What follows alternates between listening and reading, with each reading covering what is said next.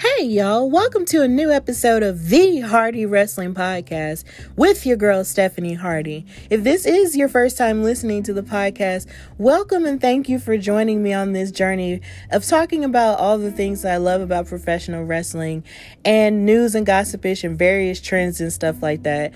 And I hope you continue to stay on this journey with me as I grow as a wrestling fan. And if this isn't your first time listening to the show, thank you for continuing to support me, the show, the brand, and all of the above.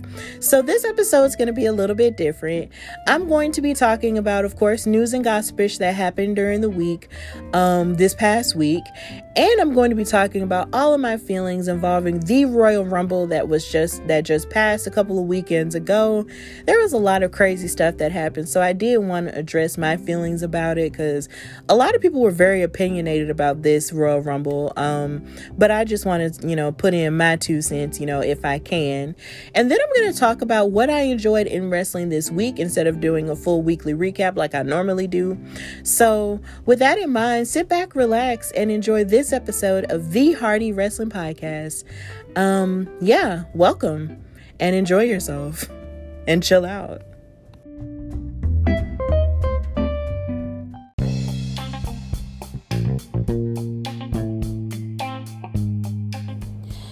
All right, so here is news and gossipish for February, for the first week of February, really. Wow, it's really the second month of the year already, and it's Black History Month, so there is that. And of course, I hope you've been enjoying, if you follow me on social media on at Hardy Wrestling Podcast and on Twitter at Hardy Wrestle Pod, I hope you've been enjoying the posts that I've been making about Black History Month and various people who have made history in terms of Black wrestlers from the past, present, and the future. I have been doing a lot of present wrestlers or a lot of past wrestlers who have since retired and stuff like that. Like today I did post about Awesome Kong. But I hope to post more about more Black wrestlers of the past and, of course, give, proper due to those of the present as well. So wherever you are, I hope that if you are listening in the United States, rather, it is Black History Month. And I hope that you are taking this time to really learn about the contributions of various African and African American wrestlers around the country and even around the world. And I hope that you continue to do it all year round and not just confine it to just this one month. But I am proud of this month, seeing as Dr. Carter G. Woodson invented it, and he and I graduated from the same undergraduate college, Berea College. Shout out to them in Kentucky. So it's always a proud time to celebrate your heritage. With that in mind, we're going to go to news and gossip-ish, and we're going to start by talking about Nia Jax, who has been, Lena Fenene, who was formerly known as Nia Jax in the WWE before, of course, they released her. She's had a lot to say. She had a very interesting and revealing interview on Renee Paquette, aka Renee Young's podcast called The Sessions. It's a really good show, and she interviews a lot of people, including a lot of wrestlers as well. And one of the things that Nia Jax did talk about was her talking about how it would hurt whenever people online would blame her for the injury of certain superstars. Now, of course, she had gained this reputation from either hurting some people. There was one instance where Kairi Sane, who used to work for the company, was saying that she wasn't set, and then she threw her into, I believe, a turnbuckle during the first part of the pandemic era. And then, of course, there was the incident involving Becky Lynch in 2018 ahead of Survivor Series when she broke her nose by hitting her in the nose and then breaking it, and then Becky Lynch turned it into a moment where she had a bloody nose and a bloody face, and she made the best of it, and that's basically what propelled her into a level of stardom. So this was her talking about, her hurting people, and she said, quote, "Anybody who knows me in the locker room, I know that I was so much bigger than everybody, and I know that I'm a lot stronger," she began by saying. She said Coach Sarah Amato, who works, or at least maybe used to work in the PC, I'm not sure if she still works in the PC, had always said, "You always have to be aware because you are so much bigger that you're throwing your arm and hitting somebody in the face is not going to be the same as somebody smaller than you. I was always conscious of that. I always tried to take pride. I worked with Alexa Bliss, for most of my career. She's so tiny. She trusted me. It hurt when people were like, she injures everybody. In my career, I know I've injured 2 people. Obviously, Becky was one of them. There is another one. I don't want to call her out, but I know I did. I profusely apologized. Other things, they made like a whole YouTube about certain things. Hey, guess what? We get in there and we're going 300 days a year, and not all my moves are going to look super clean and smooth, but I'm not injuring people or purposely going out to hurt people. That's what hurt me the most. I consciously make an effort to make sure I can make everybody look good and keep it safe, and make sure we all get out laughing and have a good time and all of that. But basically, she was trying to make sure that everybody was safe, and she was reiterating that it wasn't her intention to hurt people and stuff like that. And I can say that there have been times where me and other people have probably come down on her hard in terms of her in-ring quality, in terms of how she may have hit people or injured people or stuff like that. Or maybe in some cases even injured herself. You never know. I mean, wrestling is not necessarily this thing where you just, do it and, it's just something you just do and you just, bounce off of it, and just bounce back from it so easily. Like, it is an athletic sport, which, I hate whenever anybody who doesn't know that much about wrestling will call it fake, because it's definitely not fake. And if it's done the wrong way, you can hurt someone and you can hurt yourself. And we did kind of come down really hard on Nia Jax in the years in which she was a wrestler in WWE. And I personally want to apologize for the moments where, if there were any moments where I may have said anything mean or derogatory or kind of harsh about Nia Jax, hurting someone or stuff like that. Or if I've even said anything on social media. I mean, I want to apologize for that. But at the same time, wrestling is a sport, and in a sport you can get hurt. And as she did say later on in the interview, that Becky Lynch took it like a champ and basically wasn't, tripping about it the way everybody else was.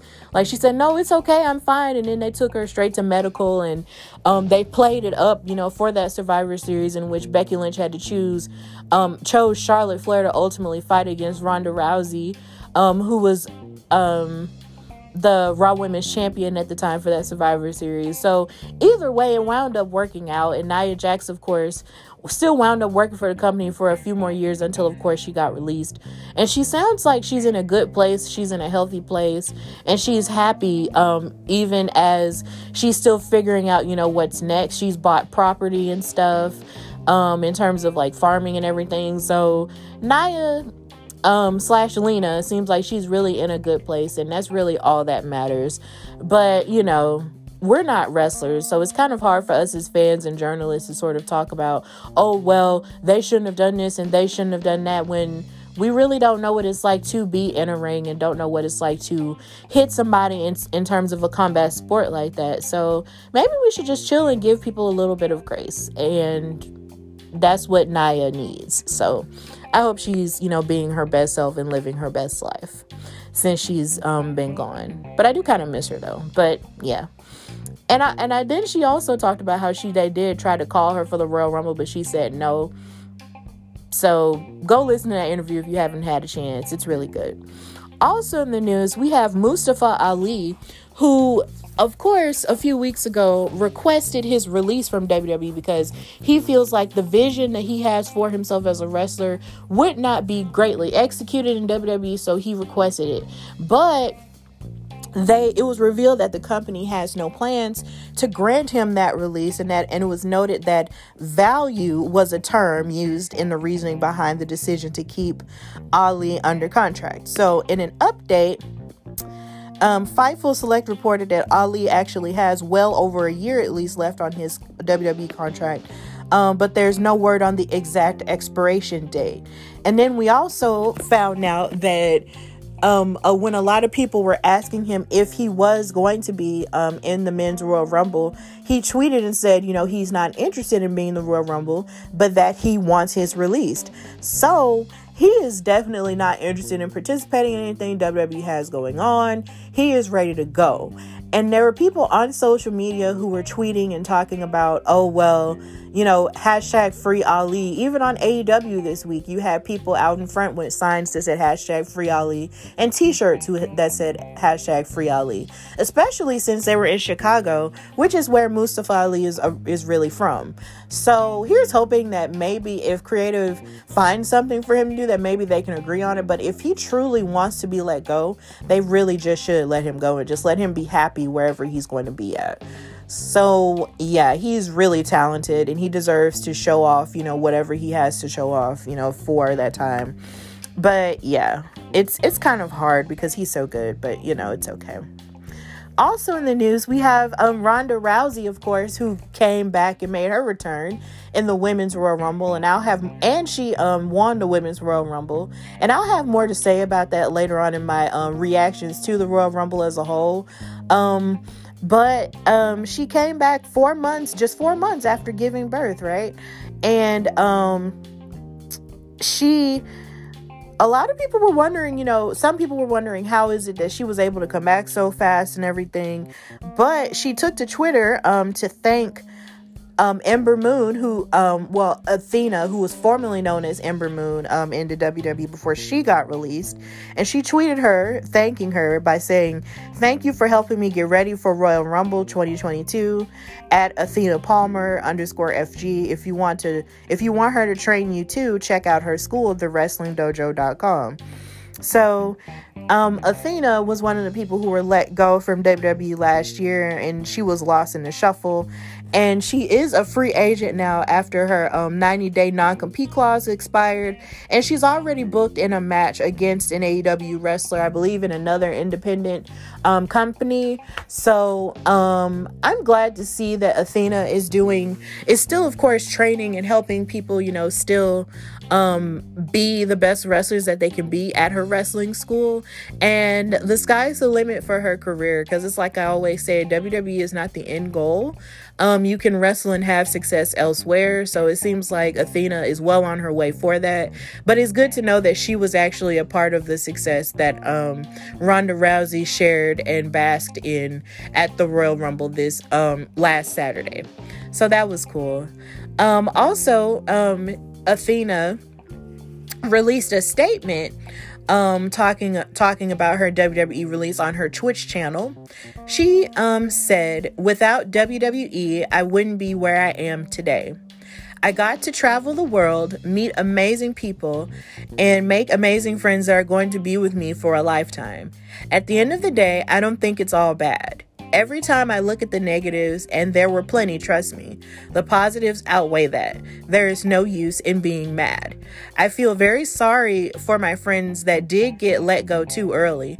What I mean by that is those men and women that never got an opportunity to showcase themselves on the level that I know they can showcase themselves. That's part of the reason why I feel like it's not fair for me to come on here and bitch and moan and whine. It's not fair. Where I had the opportunity to wrestle on Raw, SmackDown, and NXT and become a champion and did a lot with my career, it's not fair when those of my friends barely got started." And she admitted that, of course, patience is a virtue in terms of her not being able to compete after her 90 days, which, of course, have passed. And she said, "I felt like a lot of self-reflection about what I could have done differently. I feel like I wouldn't have changed anything. I felt for some time I was just stagnant. There was no opportunity to grow at times." So it's good to know that Athena / Ember Moon isn't in a negative or bitter place about it. And it is valid for her to feel sorry for those superstars who were let go after working so hard, and then were let go and didn't even have the chance to start. Like, seriously, like, there were a lot of people who didn't really have that much of a chance to start. Like, Frankie Monet, she was in NXT, and she had maybe one NXT Women's Championship match, and she really didn't do that much. Then you have, of course, all of Hit Row, who got brought up to SmackDown, and they got let go because of a whole bunch of other negative stuff, and it's just crazy when you see the amount of talent that they have let go of who never really had a chance. But I wish the very best for all those people, including Athena / Ember Moon as well. Also in the news, in terms of news and gossipish, we have this crazy story about Shane McMahon and his WWE departure / firing or whatever, which I think is funny because I never thought a McMahon could really be officially fired from the WWE, but it's looking like that's what happened. So, of course, we saw Shane McMahon in the men's Royal Rumble match. And so Vince McMahon apparently reportedly decided to cancel creative plans for Shane. And of course, it was reported about him being a surprise entrant in the Royal Rumble and was reportedly brought in to help produce the match as well. And then after several apparent behind the scenes issues, Ringside News, who you have to take with a grain of salt these days, reported that Shane was quietly let go from WWE, and Dave Meltzer, who you also have to take with another grain of salt, confirmed the report. So, and also Wade Keller from PW Torch provided more information on what led to Shane essentially being removed from WWE. He said Shane was self-centered on the day of the Royal Rumble and was primarily worried about his own ideas and how he could look strong in the Rumble match. And he also stated that Shane pulled the McMahon card and went way overboard, which led to some pushback from some within the company. And also that Shane took issue with the plans in place for him at the Elimination Chamber pay-per-view, as he was originally supposed to be part of the chamber match for the WWE Championship. And it was at that point that Vince reportedly decided he had had enough and wrote Shane out of the plans for Elimination Chamber and WrestleMania. Now, we haven't really seen him fight. I mean, before the Royal Rumble this year, we hadn't seen Shane be involved in anything outside of with Braun Strowman, who has also been released. And this is really bizarre to me but then at the same time, everything can't be all about you. Like, there are like 29 other men in this match, and these 29 other men, a lot of them have excuse me, a lot of them have worked really hard, to gain this opportunity in the Royal Rumble. And for you to be the producer, and try to make everything about you, if any of this is really true, because of course this is gossip-ish and we don't necessarily know what's real and what's not, because of course we're not backstage or whatever. We don't know everything. I don't know everything. But if this is true, it's not necessarily fair for you to make everything about you when you're the one producing it and you're trying to make yourself look good. Because in wrestling, something that I'm learning is that what you're doing a lot of is you're doing what you can to make the other person look good. It's a team effort. And anytime you take that narcissistic view and try to put it on yourself, it's just kind of like, it just doesn't make you look good. And if that's what led to him being possibly let go from the company, then I don't necessarily blame them. But at the same time, there's always two sides to every story, and the truth is always in the middle. So it's a shame because a lot of people really love Shane McMahon. Because at the end of the day, on television, we always love to see the McMahons on TV because they've been in front of us our whole lives. But, it's really a shame. And I hope that they can figure stuff out and, have peace and stuff. But this isn't really the first time Shane McMahon has been sort of in and out of WWE in terms of, beefing and a difference of interest and stuff like that. So maybe they'll come to peace and then they'll figure everything else out. Hopefully. Also in the news, we had you had Patrick Clark, aka formerly known as the Velveteen Dream, who was one of my favorite wrestlers in NXT and somebody who I really thought had a lot of potential to be a top star, but got let go due to some crazy stuff. He spoke with a show called Dishing Drama with Dana Wilkie about what happened in WWE to lead to him being let go. And he addressed the accusations that were put against him towards the end of his career. And this included the claims that he sent a naked photo to an underage fan. And he said, well, first of all, I think they got my nude, my personal private picture. I think they got it from someone off the internet. I'm trying to get laid like everybody else. I'm not going to sit here. I try to represent myself well. Essentially, I sent he basically said a penis pic, sorry guys, over Tinder, but he didn't say a penis pic. He said not just Tinder, but there are plenty of dating apps out there. And again, I'm trying to get laid like anybody else, which is a very personal thing to say in an interview, but okay. I've been with WWE since I was 18. And again, if you know me, I take my job very seriously. There have been plenty of times where I have given up the opportunity to go and hang with friends in nice cities just because I'm exhausted. Not just from all the thought that I would put in, but the physical wear and tear. At the end of the day, I want somebody to keep me warm too. I'd like to invite someone to my bed, and if I've got to send a picture to do that, that's what I'm doing. But it's important to understand that I am not sending this to anyone on Reddit. I am not sending this to anyone underage, and I am most certainly not using my verified social media that is only to represent my WWE character to solicit anything from anyone, whether it be sex, money, it doesn't matter.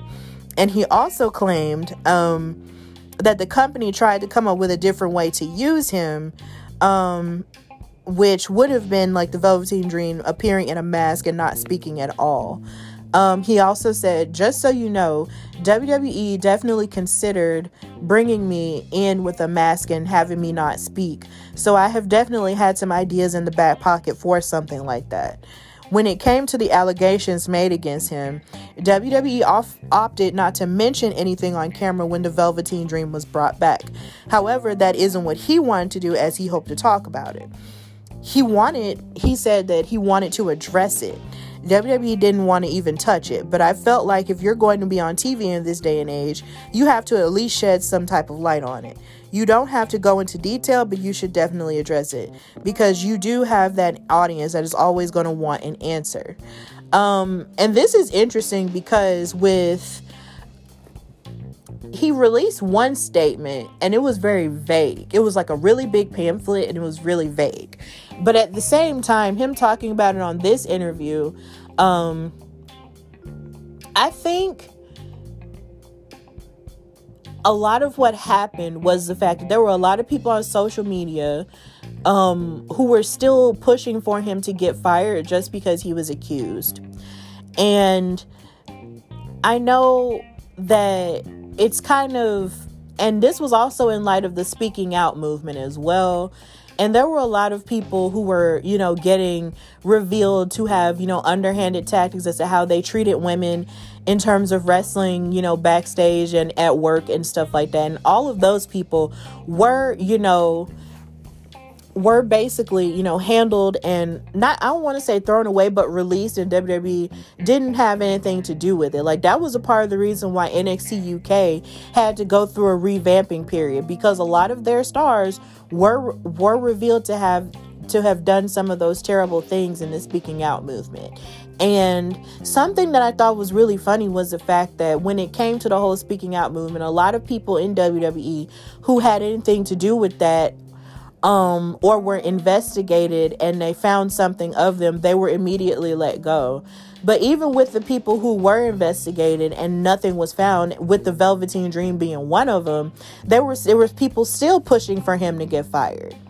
And it's strange to me because you have a publicly traded company, and I know they've done some underhanded things in the past, and I'm not even going to pretend that WWE hasn't done anything crazy in the past, because they have. But in this day and age, seeing as this is 2022 and this is a publicly traded company, why in the world, and then with them investigating people and getting rid of the people who actually had something evil going on, why would they not do that, for Velveteen Dream? And then he was still on television, but even then people were still hoping for him to get fired. It was just really weird for me because it was almost like I didn't know what to truly believe. It's like I still wanted to hold out hope that maybe Patrick Clark wasn't doing all this crazy stuff and sending his pictures to underage children, but then there was still, the groundswell of people who were still pushing for him to get fired, which ultimately happened. And it's so sad because he worked so hard, his entire life, like since he was 18, to, be on WWE. He was on Tough Enough, like the same way that Mandy and Sonya were. Like, if not the same season they were on there. And he had been working really hard to craft this character. And this character was everything. But it was all taken down all because, you know, he posted his pictures and stuff like that. And somebody took it and made it a thing. But I don't condone any form of abuse, especially any form of sexual abuse. I really don't. But at the same time, if nothing about you was found to be guilty, then why were we still crucifying him? That's all I'm saying. But I really hope that somewhere down the line, he can, you know, find his way back to wrestling and still be the star that we know that he can be in a healthy way. So yeah, it's crazy, but we'll see. Also in the news, we have Keith Lee, who got married today. So congratulations to him and Mia Yim for getting married today, because somebody released a picture of them and they looked so beautiful. So Keith Lee, who is now a free agent, who also got released from WWE, sadly enough, is reportedly expected to sign with AEW, according to Dave Meltzer, of course. There have been discussions regarding Keith Lee joining AEW and that he may have already signed a contract. If you may or may not know, Keith Lee was released in November and that his 90-day compete clause has expired as of Wednesday. And it's so sad for me because there was so much that he could have done in WWE, and so much, of course, that his wife could have done as well. Like, this dude was an NXT champion and he was an NXT North American champion at the same time. There were a lot of great moments that he gave us in the Black and Gold brand at that time. So to watch him get let go was really devastating. But at the same time, I mean, what are you really going to do after that point? So if he does decide to sign with AEW, I won't necessarily blame him, because, hey, that's a TV deal. That's money. That's something that you're used to. And, hey, do what makes you happy. So if he does pop up on AEW next week, 2 weeks from now, whenever, it will be cool. So I'm just here for the success of Keith Lee at this point, because he's limitless. And I hope he gets another theme song that's just as cool as the one he had in NXT, because that was awesome. That was very, very whimsical. And congratulations to him and Mia Yim again on their nuptials. Love is in the air everywhere you look around. And finally, in the news, you have AEW being set to release their album called, I believe, what is it? Yeah, called Who We Are, A Celebration of Excellence, Volume 1. It's going to arrive on February the 18th, Friday, February the 18th. And this is in celebration of Black History Month. They have a lot of different people on the album in music who are legends in music, and those who are just getting started, who are part of the album to help tell the stories of many of AEW's African American roster members. So Mikey Ruckus, who is AEW's in-house producer, executive produced their first full-length album, and Bootsy Collins appears on the introduction of the album as well, which I think is cool because he was sprinkled throughout the Silk Sonic album, An Evening with Silk Sonic. So I think that's pretty interesting that he's just getting around like that. But hey, I'm never gonna say no to Bootsy Collins, baby. So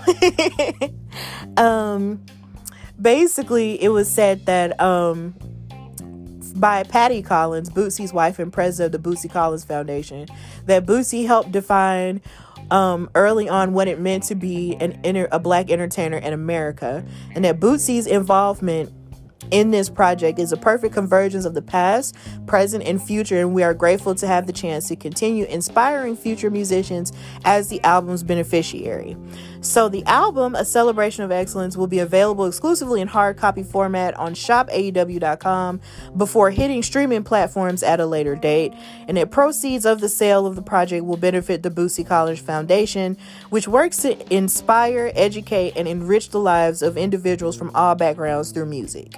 And Mikey Ruckus released a statement saying, "One key aspect of my role in AEW is to deliver a multifaceted audio experience for fans that delves into the essence of the characters they see on screen every week, as well as the stories behind the individuals who bring these characters to life."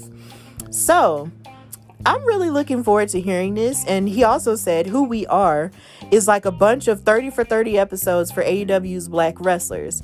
Releasing this project during Black History Month in a format that is authentic to the culture and resonates in a familiar manner, while allowing these incredible talents to share their personal journeys is special for everyone involved." And it includes contributions from artists like John Connor, Mega Ran, who I learned about on an episode of the Jobber Tears podcast. Shout out to them. Brinson, Omega Sparks, Mont Easy, who actually did the Jobber Tears theme song. Shout out to him. And Josiah Williams, who did their remix of their theme song and did my theme song as well. So, and then of course, Max Caster and Sonny Kiss will be featured on the album as well. So I'm really looking forward to listening to this album and hearing the stories of a lot of the people who are on the AEW roster who identify as Black. And I'm also looking forward to watching AEW, reach out more to Black people in their fan base as well, because diversity is something that they have struggled with in the past. So I am looking forward to them doing more to reach out to us in terms of a fandom as well. So it's going to be cool. And I'm really looking forward to all of the talent that's on the album as well. So that's going to be cool. So yeah, that's all for news and gossipish. And now I'm going to go into talking about my feelings about this past Royal Rumble.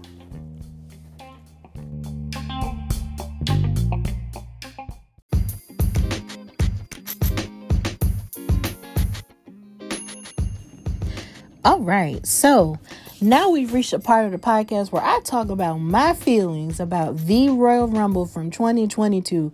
Of course, the Royal Rumble holds a special place in my heart because it was the 2020 Royal Rumble that basically set the road to the start of me starting the wrestling podcast. This was shortly before the pandemic hit.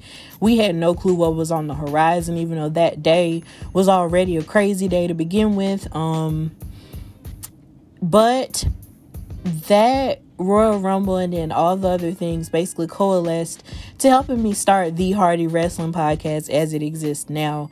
And the Royal Rumble has a special place in my heart.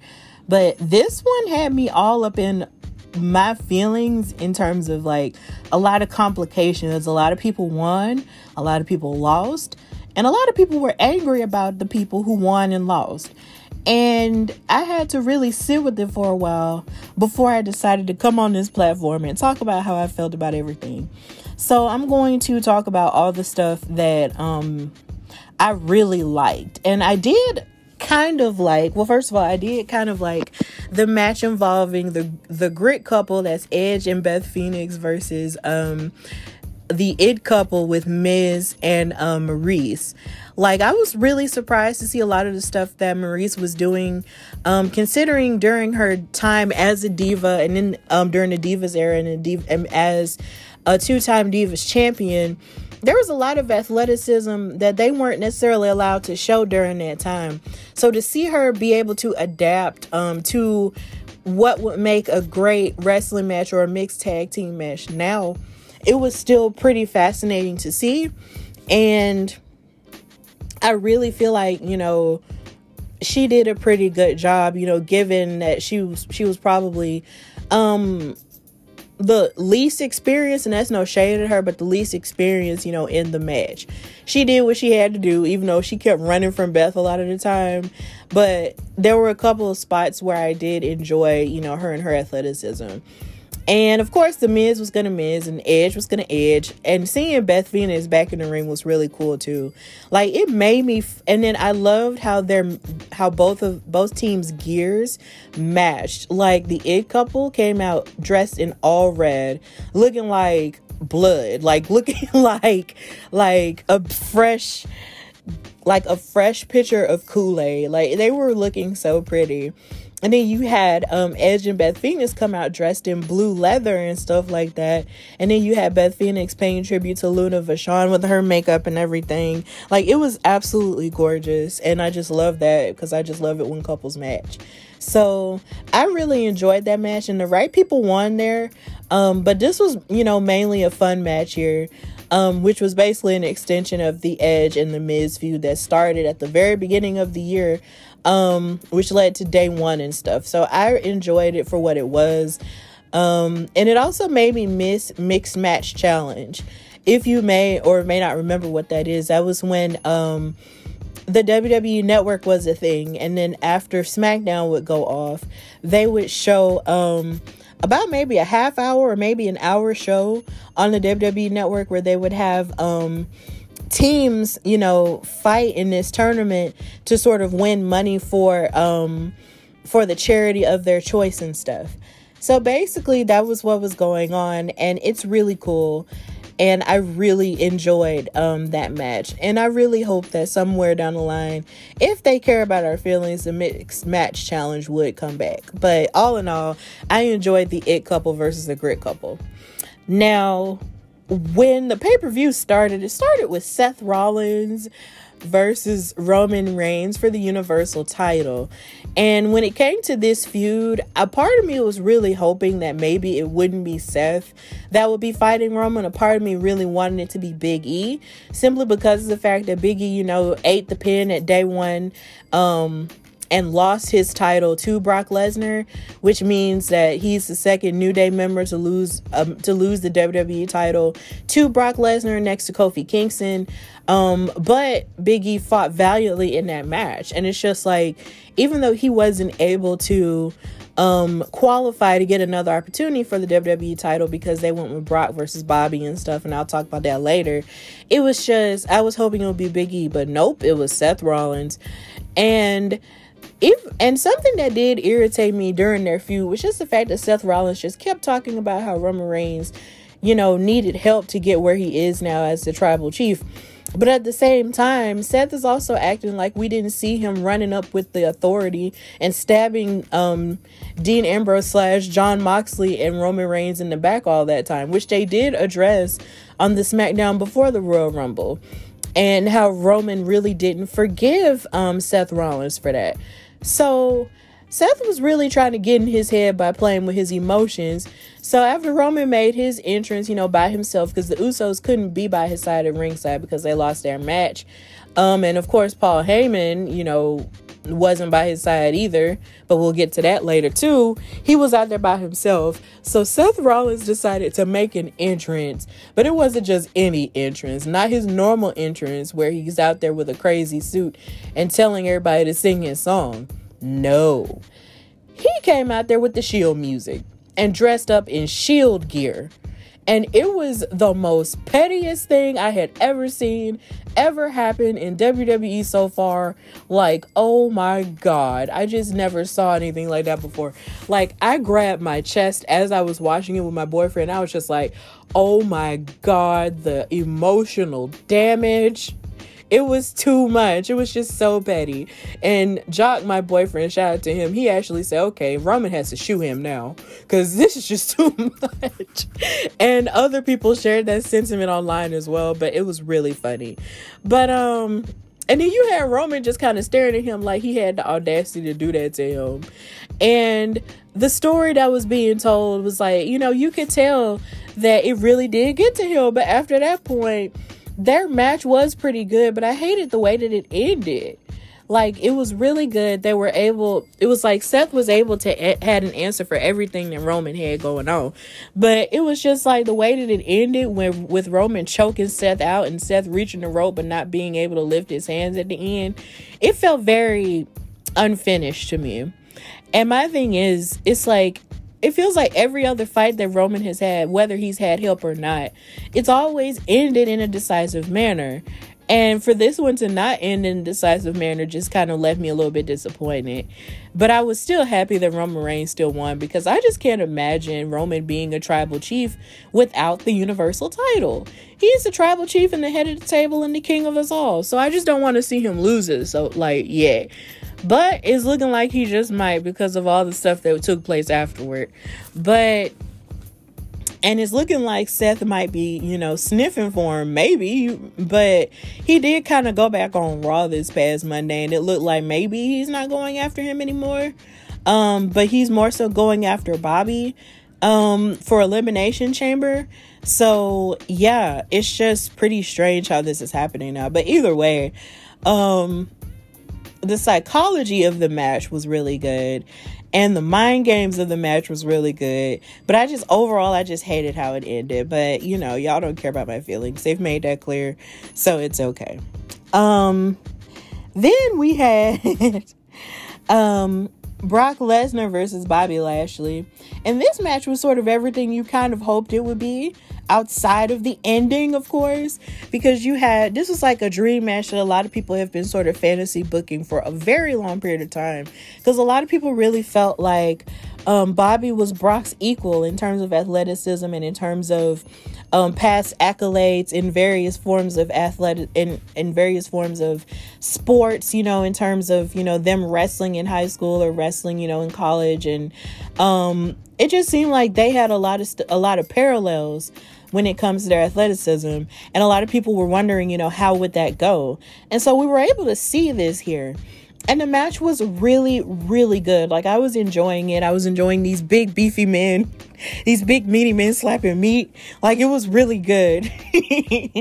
But the way it ended really surprises me, in the sense that you had, like, Roman Reigns coming out there to punch freaking Brock Lesnar, and then the referee was knocked out simply because of Brock Lesnar giving Bobby Lashley a suplex and them bumping into him, the referee or whatever. And then after that point, you're sort of just wondering what's going to go on now. And Roman punched Brock in the face, basically screwed him over. And then in a surprising but not surprising turn of events, you had Paul Heyman hand Roman Reigns the WWE Championship and basically like hit Brock in the head with it, and Bobby capitalized off of that and pinned Brock Lesnar in order to become the new WWE champion. And this left Brock Lesnar seething.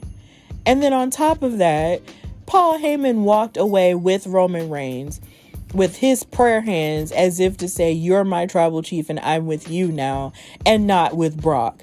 And oh my God, this story, I know there are a lot of people who feel like it might get boring or stale, but it still interests me in the sense that it's like Paul Heyman, for how brilliant he is as a wrestling mind and as a businessman, he is being portrayed. This is like the perfect portrayal of an abused lover who just escaped an abusive relationship only to turn back. And this isn't, and I guess this should be like a trigger warning or something. And I'm really sorry if I'm bringing back some horrible memories for you if you're listening to this, but it's just, Paul is really giving off the impression that he was in an abusive relationship with Roman, and he left that abusive relationship to go back to his one true love, who is Brock, but then left Brock because he felt like everything was going to be good with Roman again. Like, oh, he's changed and all this other stuff. And it's just so sad. But, we'll talk about everything that happened on SmackDown later. But Jesus Christ, it doesn't stop interesting me. I still think it's interesting. Like, it is like the juiciest soap opera on the planet. Like, it's just really good. So Papa Paul needs to get himself together. And Roman Reigns is just going to be evil, but he's gorgeous and evil, and I'm just going to be here for it. That sounds so bad, but that's just where I am in life right now. Yeah, just send me good vibes and good energy. But either way, that's just where I am right now.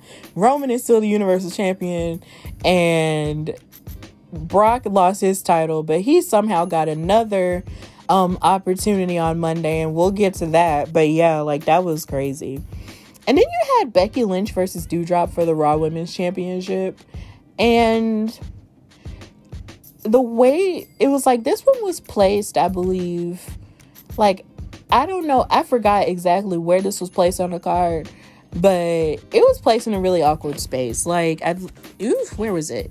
I believe it was right after the Women's Royal Rumble. Yeah. And it was just, it was just there. And it makes me sad because Doudrop / Piper Niven is probably one of the best female wrestlers that they have. And she did so good in the Mae Young Classic and so much stuff like that. But it wasn't exactly the best match on there. And for it to be Becky Lynch and for it to be Doudrop and stuff. And you kind of knew exactly how it was going to go simply because of the fact that it's WrestleMania season and Becky Lynch isn't just going to lose to Doudrop, even though Doudrop did, present herself as an imposing threat. But it just wasn't exactly, it didn't hit or tick all the boxes that I thought it would. And I hate to say that, but that's just kind of how I felt about that match. Becky won, and that's just it. So, yeah. I wish they could present Doudrop a little bit better than they have, but, that's just where we are. And when it comes to the Women's Royal Rumble, I enjoyed it very much. In the sense that I was really happy to see a lot of the older people that came back. Sasha Banks came out as number one for the second time in a row because she came out as number one in the very first Women's Royal Rumble. And of course, when she came out for the first Women's Royal Rumble, she was dressed up like Wonder Woman. This year, she was dressed up like Sailor Moon, and it was the most perfect gear I had ever seen. Mikaze knows her, and it's like, of course, because they're married to each other. But at the same time, it's just like, when he designs stuff for everybody else, he does give them that flair and stuff. But when it comes to his queen, his lady, he's gonna make sure she comes out there looking right. And she did. That Sailor Moon gear was so beautiful. It was everything it needed to be. She had the hair barrettes and everything. Like, she had the skirt. Her boots looked like the Sailor Moon, the red Sailor Moon boots and everything. Like, it was just so cute. And even like her Sasha Banks on the back of her trunks, was in the design of the Sailor Moon logo. Like, it was just really nice. So I was happy that she was able to do that. And then the fact that in number 2 you had Melina, that made me so happy too, because I didn't think I would ever see Melina in the WWE again. And the fact that she was there, even though it was short and she got eliminated really quickly, that's something I really hated though. But I was really happy to see Melina, and the fact that this Royal Rumble was in St. Louis. And St. Louis has a special place in my heart because that's where I actually met Melina and actually met Mickie James during NWA Empower Weekend. Like, the fact that those two were there and in St. Louis, and then they went on to do and be a part of this Women's Royal Rumble match, in St. Louis, it was almost like I literally said that St. Louis and women's wrestling just have good juju, because I was just so happy to see her, and then her gear was really cute, and she did the split, and I was just like, come on, Melina, come on. Like, I hope at some point she is open to coming back to WWE, like part-time or even full-time, because I was really intrigued to see Melina versus Sasha Banks, but Melina got eliminated really fast, and then Sasha Banks proceeded to show everybody that she could hit a split too, much to the happiness of a lot of men and probably women too. So it was really interesting, and I was just like, oh, come on, Sasha, show what you can do in terms of splits and stuff. That was cool, but I just really hated that Melina got kicked out. And then you had Michelle McCool come back, of course, and then you had Ivory come back, but it wasn't regular Ivory, it was Right to Censor Ivory. And a lot of what she was saying kind of fits a lot of what a lot of old school or more so conservative women would say to women now who they feel like are kind of just a little bit too free or liberal with themselves and their bodies and stuff. But that's why she got eliminated so quick. But at the same time, it was still funny. And then of course you had Impact Knockouts champion Mickie James come back and be a part of it too. And I never thought I would hear the song Hardcore Country in WWE, but it was so cool, and I'm glad that she lasted as long as she did in that match too. I was kind of hoping maybe she would win just because of the fact that she made it sound so intriguing on the Impact episode before the Royal Rumble, where she was talking about how cool it would be if she did win and then make it title for title depending on who she decided to face. That would have been interesting as F, but that didn't happen. But it's okay, because at least she can say that she did it and she made history on behalf of Impact and history on behalf of women's wrestling as a whole. That woman just does not stop doing great things. She is a GOAT of our time, and I will die on that hill. And I'm just so proud of Mickie James. I'm so proud of her. I'll never stop being proud of her. She's so cool. And I love that Cameron from the Funkadactyls came back when her girl Bye gear, and the fact that she was out there and then Sonya Deville decided to mess with her, and then Naomi came back to check on her, and then she proceeded to eliminate Sonya, but then Sonya was still messing with Naomi, basically furthering their feud. And I'm just like, girl, I'm sick of you. Like, Naomi already beat Sonya in a one-on-one match. Like, what else does Sonya have for her? Like, I'm just really tired of Sonya just acting like she has such a problem with her and not respecting her just because, you know, she's in charge and abusing her power. Like, I'm really sick of it. Like, I just hate it. Like, and then for her to even come up with a cockamamie reason as if to say she doesn't like her. Like, oh yeah, you're just this girl with main character energy and I don't like it. Girl, no. It's something deeper than that. And it's just getting on my nerves. And I also hate how Naomi can't attack her with a jacket on, but then somebody else who came back was able to attack her with a jacket on. And I'll talk about that in SmackDown, but it was just annoying as heck. And I was really happy to see Alicia Fox back in the Royal Rumble match as well. Even though a lot of people were kind of disrespecting her and not saying, oh, she's not a legend and all the other mess. No, like, she's really good. And I just feel like a lot of her personal demons got in her way. But all in all, she will always be the first and only Black Divas champion. And nobody could ever take that away from her. She's amazing. And yeah. And then I loved how her and the Bella twins had their little Team Bella moment, but then they proceeded to eliminate her out of the match. I was like, God dang. And of course, Bianca Belair was there. And that was one of my main people who I was rooting for to possibly win and be like a 2-time Royal Rumble winner. But alas, she didn't win because Charlotte has to rain on everybody's parade. And she had to be, you know, the next to last person left in the match. Yeah, like, I just really enjoyed the women's Royal Rumble match. It was really good. And then the fact is Queen Zelina eliminated Sasha Banks. Like, that's something I did not expect at all. And I love Zelina's gear as well, because I know it's a warrior from Naruto whose name I can't remember right now. But at the same time, I know who the warrior is. It was a warrior who successfully fought against like over 20 men or something like that. Because my boyfriend showed it to me. But her gear was amazing, and I was really happy to see her, you know, have that moment and eliminate Sasha, even though I love Sasha and stuff. But it's okay. Ronda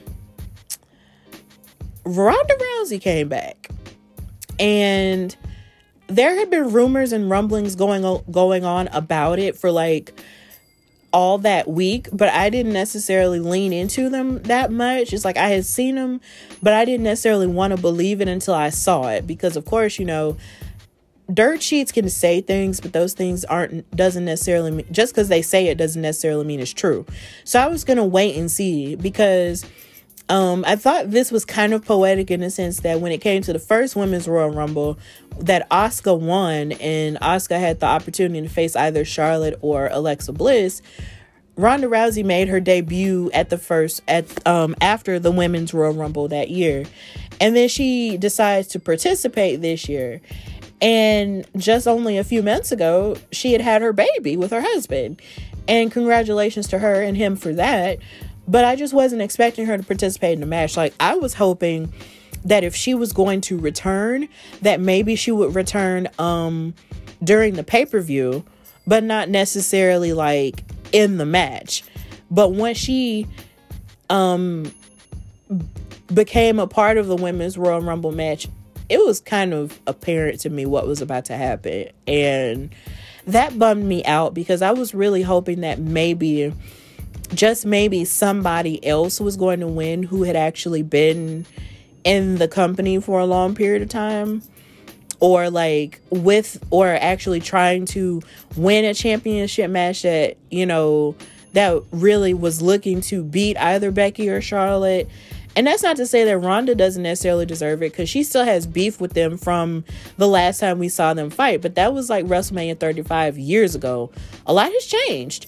But I didn't necessarily, as much as I love Ronda Rousey and I loved her first run when she was a Raw Women's Champion, and a lot of the matches that she did have, especially the one that she had with Sasha, and then a couple of other matches that she had, I didn't necessarily feel like it was necessary for her to win.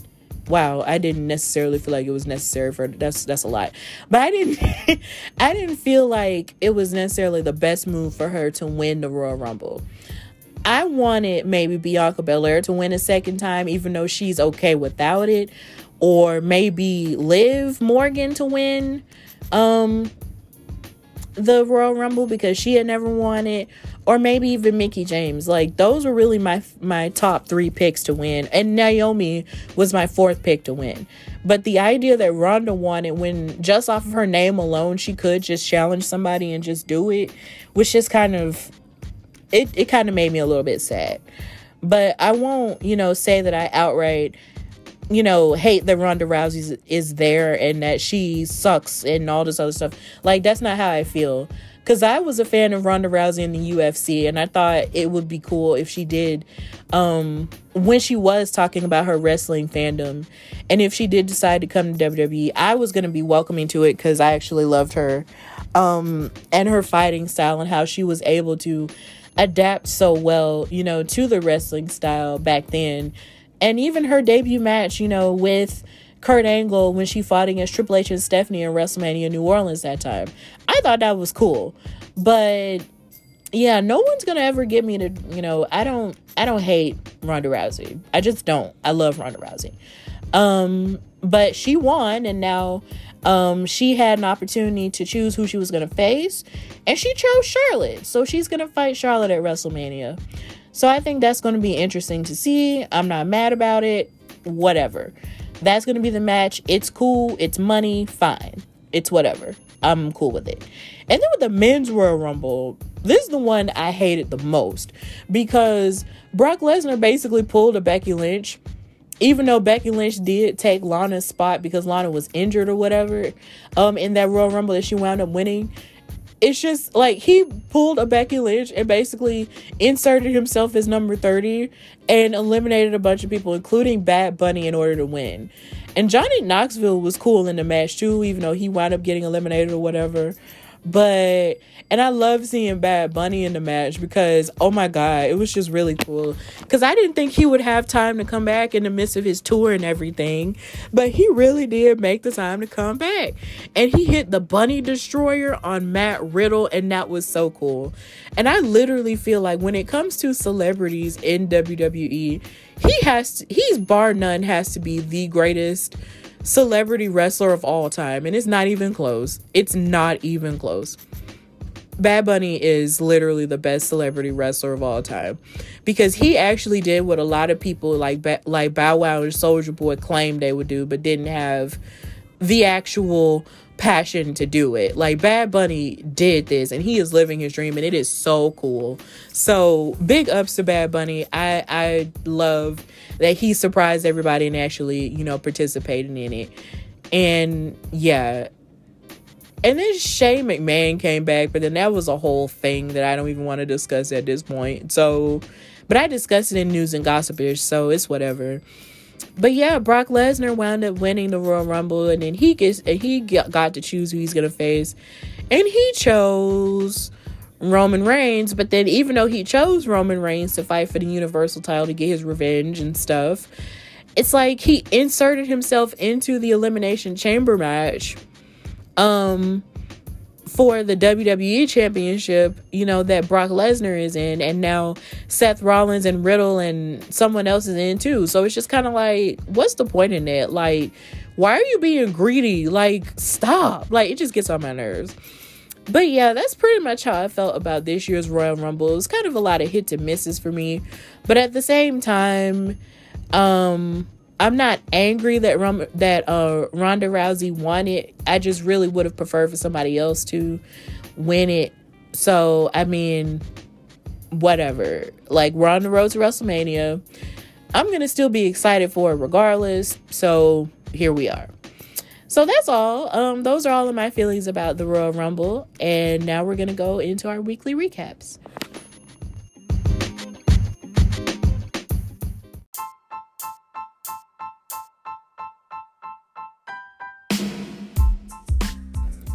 All right, so in a little bit of a change, I do want to talk about and recap some of the stuff last week that I did like in wrestling in light of the Royal Rumble, and some of the stuff that I didn't like.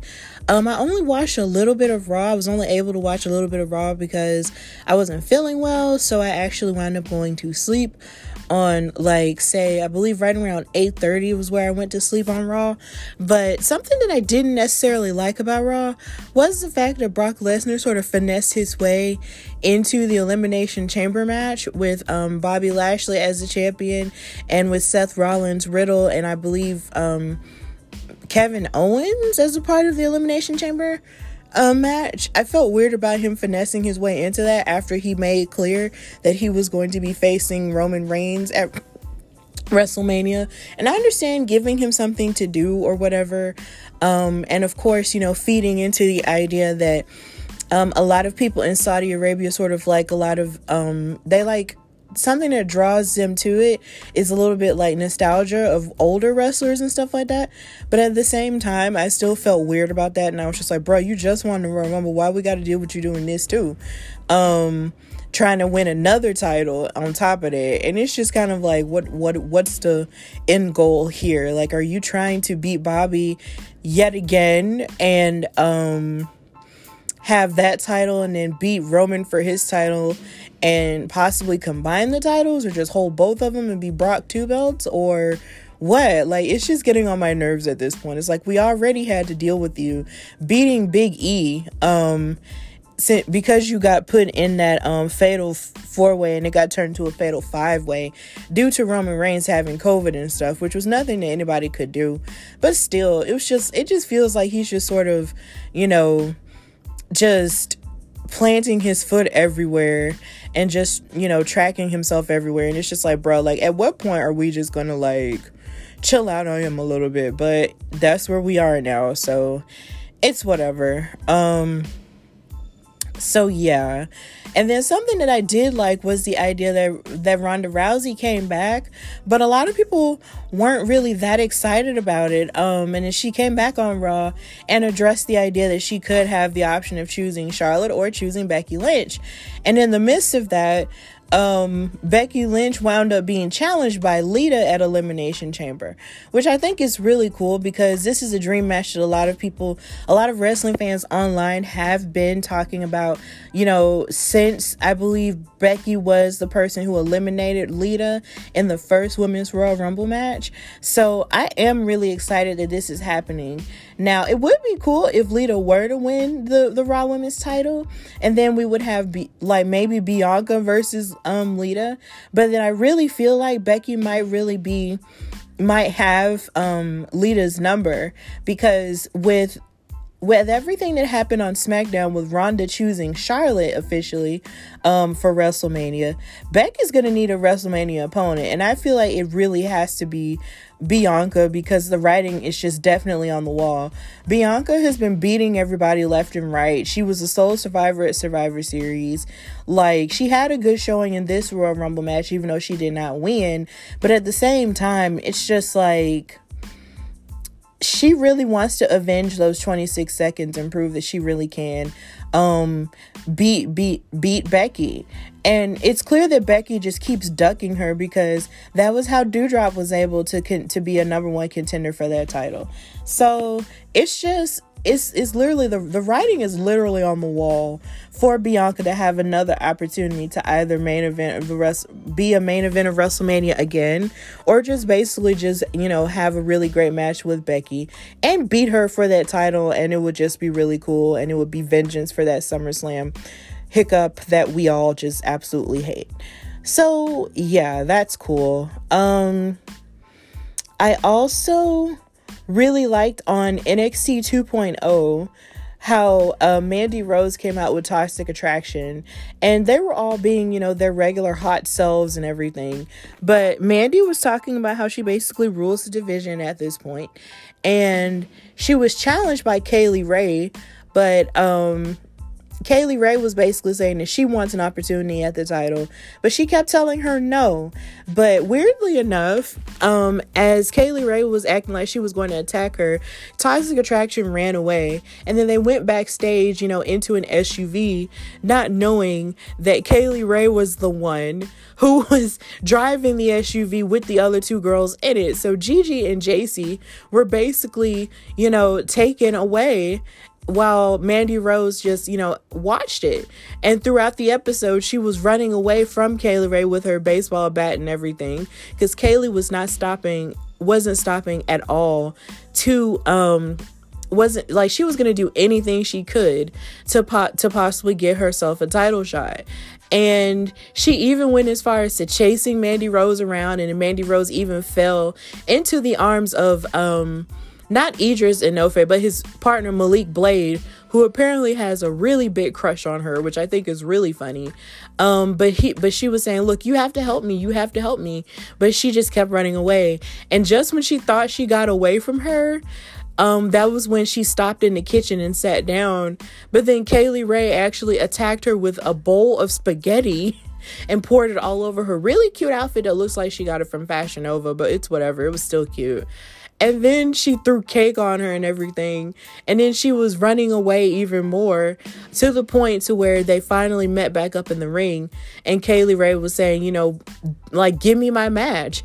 And finally, Mandy Rose acquiesced Kaylee Ray's wishes, and now they're both set to fight each other either next week or within the next 2 weeks, maybe at Vengeance Day. I'm not sure, I forgot, but I am happy about that. I think that's going to be interesting to see how Mandy Rose's improvements as an athlete will actually stack up against Kaylee Ray and her strong style in terms of, you know, the UK. And then just the fact that she's going to be fighting one of the longest reigning, you know, women's champions in the modern era in terms of, you know, the NXT UK women's title. So that's going to be really interesting, and I'm interested in that.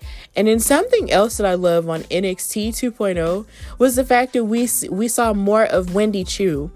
I know a lot of people were kind of weirded out by the idea of her character just kind of running around and sleeping or whatever.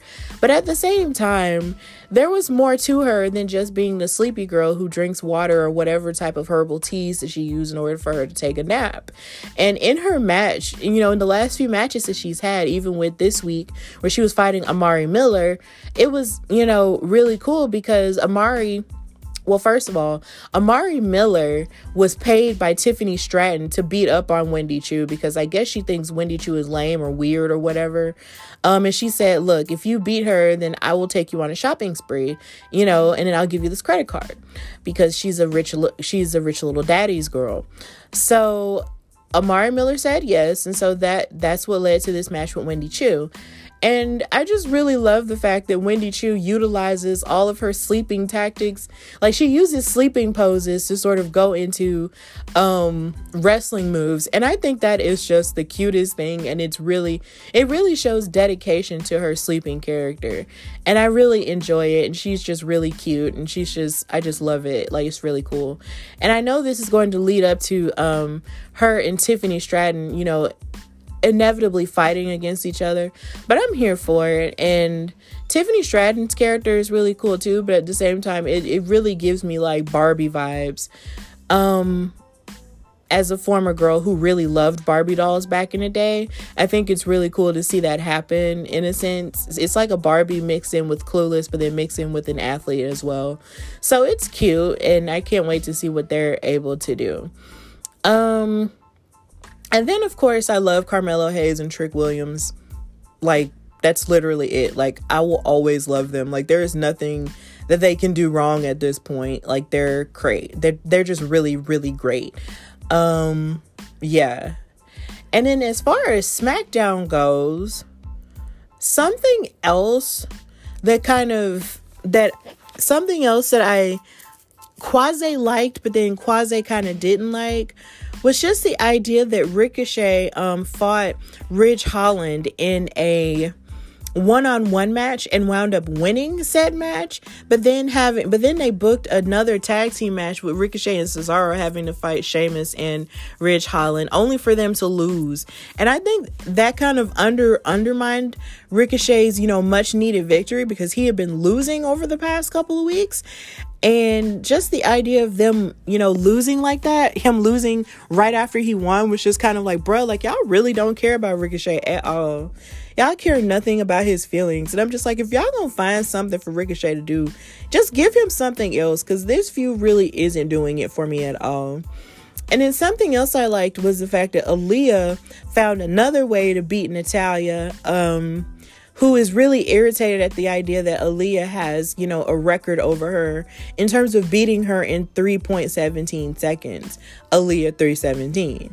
And she beat her via countout, but something that's going to come out of this is the fact that next week, Natalya and Aaliyah are set to fight on SmackDown yet again, but this time in a dungeon style match where it's only pinfall or submission. And I know that Aaliyah had been training in NXT for such a long period of time before she was called up to the main roster, and there's still, and there's a lot that she can do in the ring in terms of athleticism.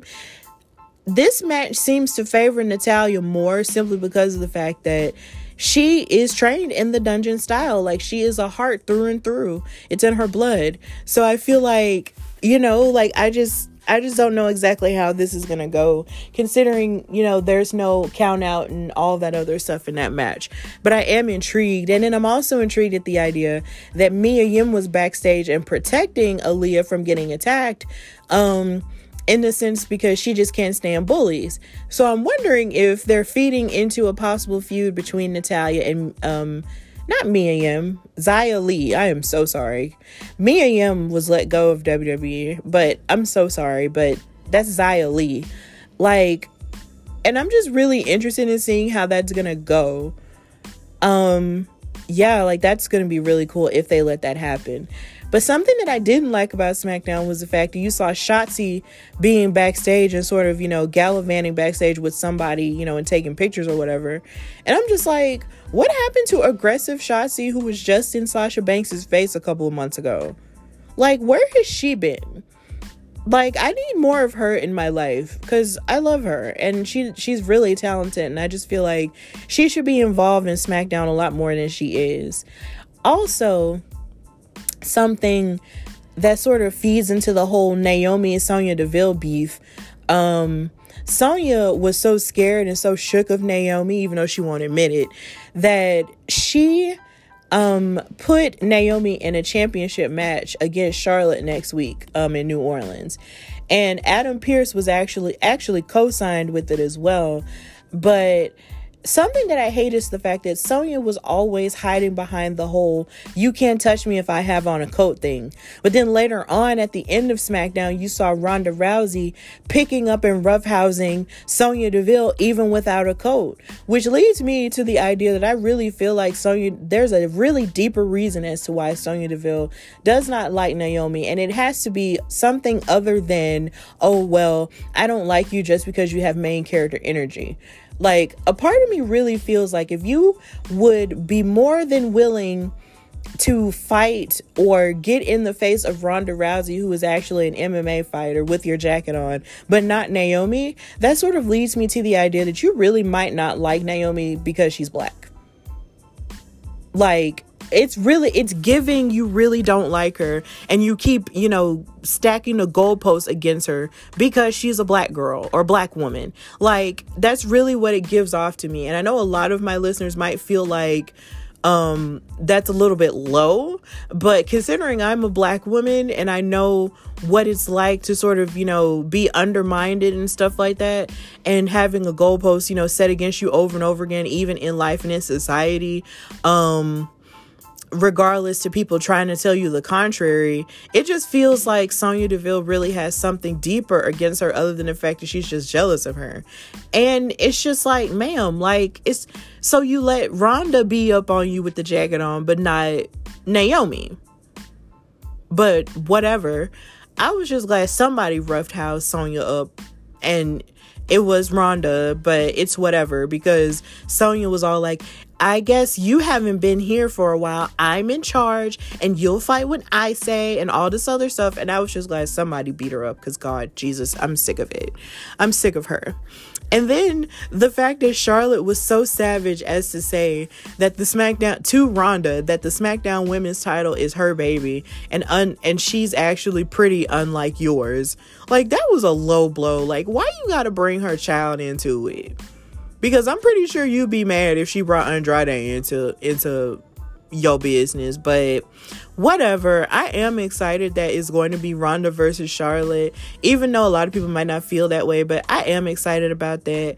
So that was pretty much kind of what I liked with SmackDown and stuff like that. And of course, I love every time Paul Heyman gets on the microphone and talk, because he's just one of the most brilliant minds in all of wrestling. And I feel like if I could take a masterclass in wrestling and in cutting promos from him, I would willingly take it. Because just hearing him talk about Roman Reigns and just putting anybody over the way that he does, he's just so eloquent. And I just want more of him in my life. Like, I need him to introduce me whenever I come into a room. That's how much I love Papa Paul. Okay? Paul Heyman is the GOAT. I love him. So, and then something else in wrestling that I really loved was that AEW match, on Rampage between Ricky Starks and Jay Lethal. And I know there is some type of weird, dark, accusations going on with Jay Lethal, but from a wrestler's perspective, I can see why. He's very respected in terms of his athleticism.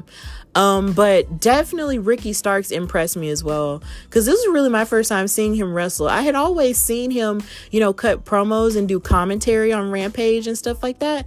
But as far as wrestling, I hadn't really seen him wrestle before.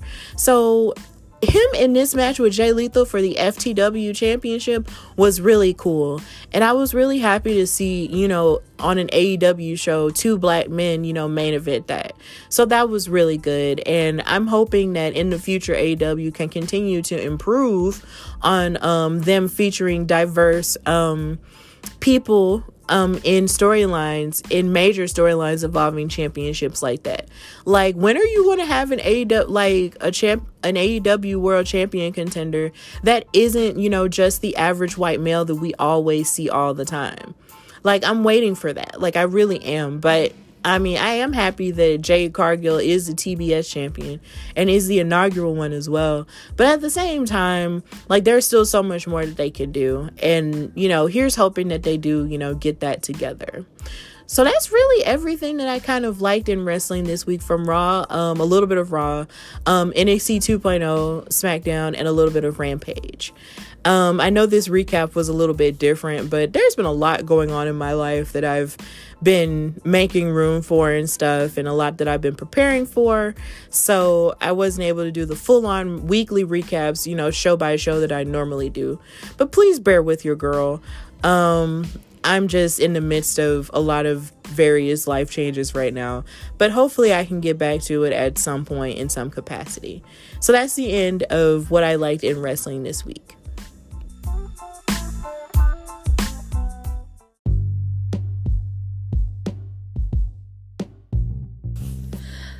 All All right. Well, thank you for listening to this episode of the Hardy Wrestling Podcast. I know it's not as long as it normally is, but I still wanted to, put forth an effort to put out a second episode to talk about my feelings about the Royal Rumble and everything that happened before and after that in news and gossipish and stuff. But like I said, I'm going through some life changes right now and preparing for different things to put the podcast out there, because with Comic-Con happening this coming weekend at the BJCC in Birmingham here, I'm gonna have a fan table for the first time. And with the fan table, there's just stuff that you have to prepare for electronically, and I'm gonna be showing a lot of my interviews on my smart television that I have, and I'm going to be giving away goodies like pins and business cards and stuff like that. So if you want to drop by my fan table, then please, if you're going to Comic-Con, please come out. I would really appreciate it if you wanted to visit me and talk wrestling or talk anime in wrestling and so many different things. Please come visit me. Like, I'm friendly. I'll talk to you. And then we can teach each other stuff and bridge the gap. So that would be really awesome. And yeah, I'm just, still trying to navigate doing various interviews with people this month and stuff, and preparing to also celebrate the second anniversary of the Hardy Wrestling Podcast as well as, juggle my time with Women's Wrestling Talk, the number one women's wrestling show on the planet, and the Belladonna division stuff as well. So I'm just really just trying to juggle everything while also still taking care of my family, because of course my mom fell ill and she is recovering really well, and I'm grateful for everyone who's reached out and said something to me and given me thoughts and prayers and stuff like that and good vibes, and I'll continue to receive those. So there's just been a lot going on in my life, but I'm gonna still try to be as consistent as I can, but please bear with me if I'm not as consistent as I used to be. But there's just so much in my career that's growing while my life is going through various changes. But I'm still watching wrestling. I'm still, taking in the various trends and everything. And of course, I'm also going to still be posting throughout the month of February for Black History Month as well. So please enjoy those and share those and retweet those as you see them if you feel moved by any of them. And just take the opportunity to learn about the contributions of various African and African American wrestlers this month. Because, we do dope stuff all the time in wrestling, whether we're wrestlers, referees, writers, commentators. So yeah, just check us out and learn about our contributions and stuff. So with that in mind, please know that you can listen to the Hardy Wrestling Podcast everywhere you get your podcasts, as Spotify, Apple Podcasts, Google Podcasts, iHeartRadio, and even my YouTube channel, The Hardy Wrestling Podcast. And know that you can follow the Hardy Wrestling Podcast on Instagram at Hardy Wrestling Podcast and on Twitter at Hardy WrestlePod. And you can check out any other stuff that I'm doing with Women's Wrestling Talk on Instagram and Twitter at WWTalkPod. And just check out the Belladonna division on Instagram and Twitter at Belladonna Diviz or Belladonna Division. So with that in mind, thank you for listening to this episode of the Hardy Wrestling Podcast. And until next time, bye y'all.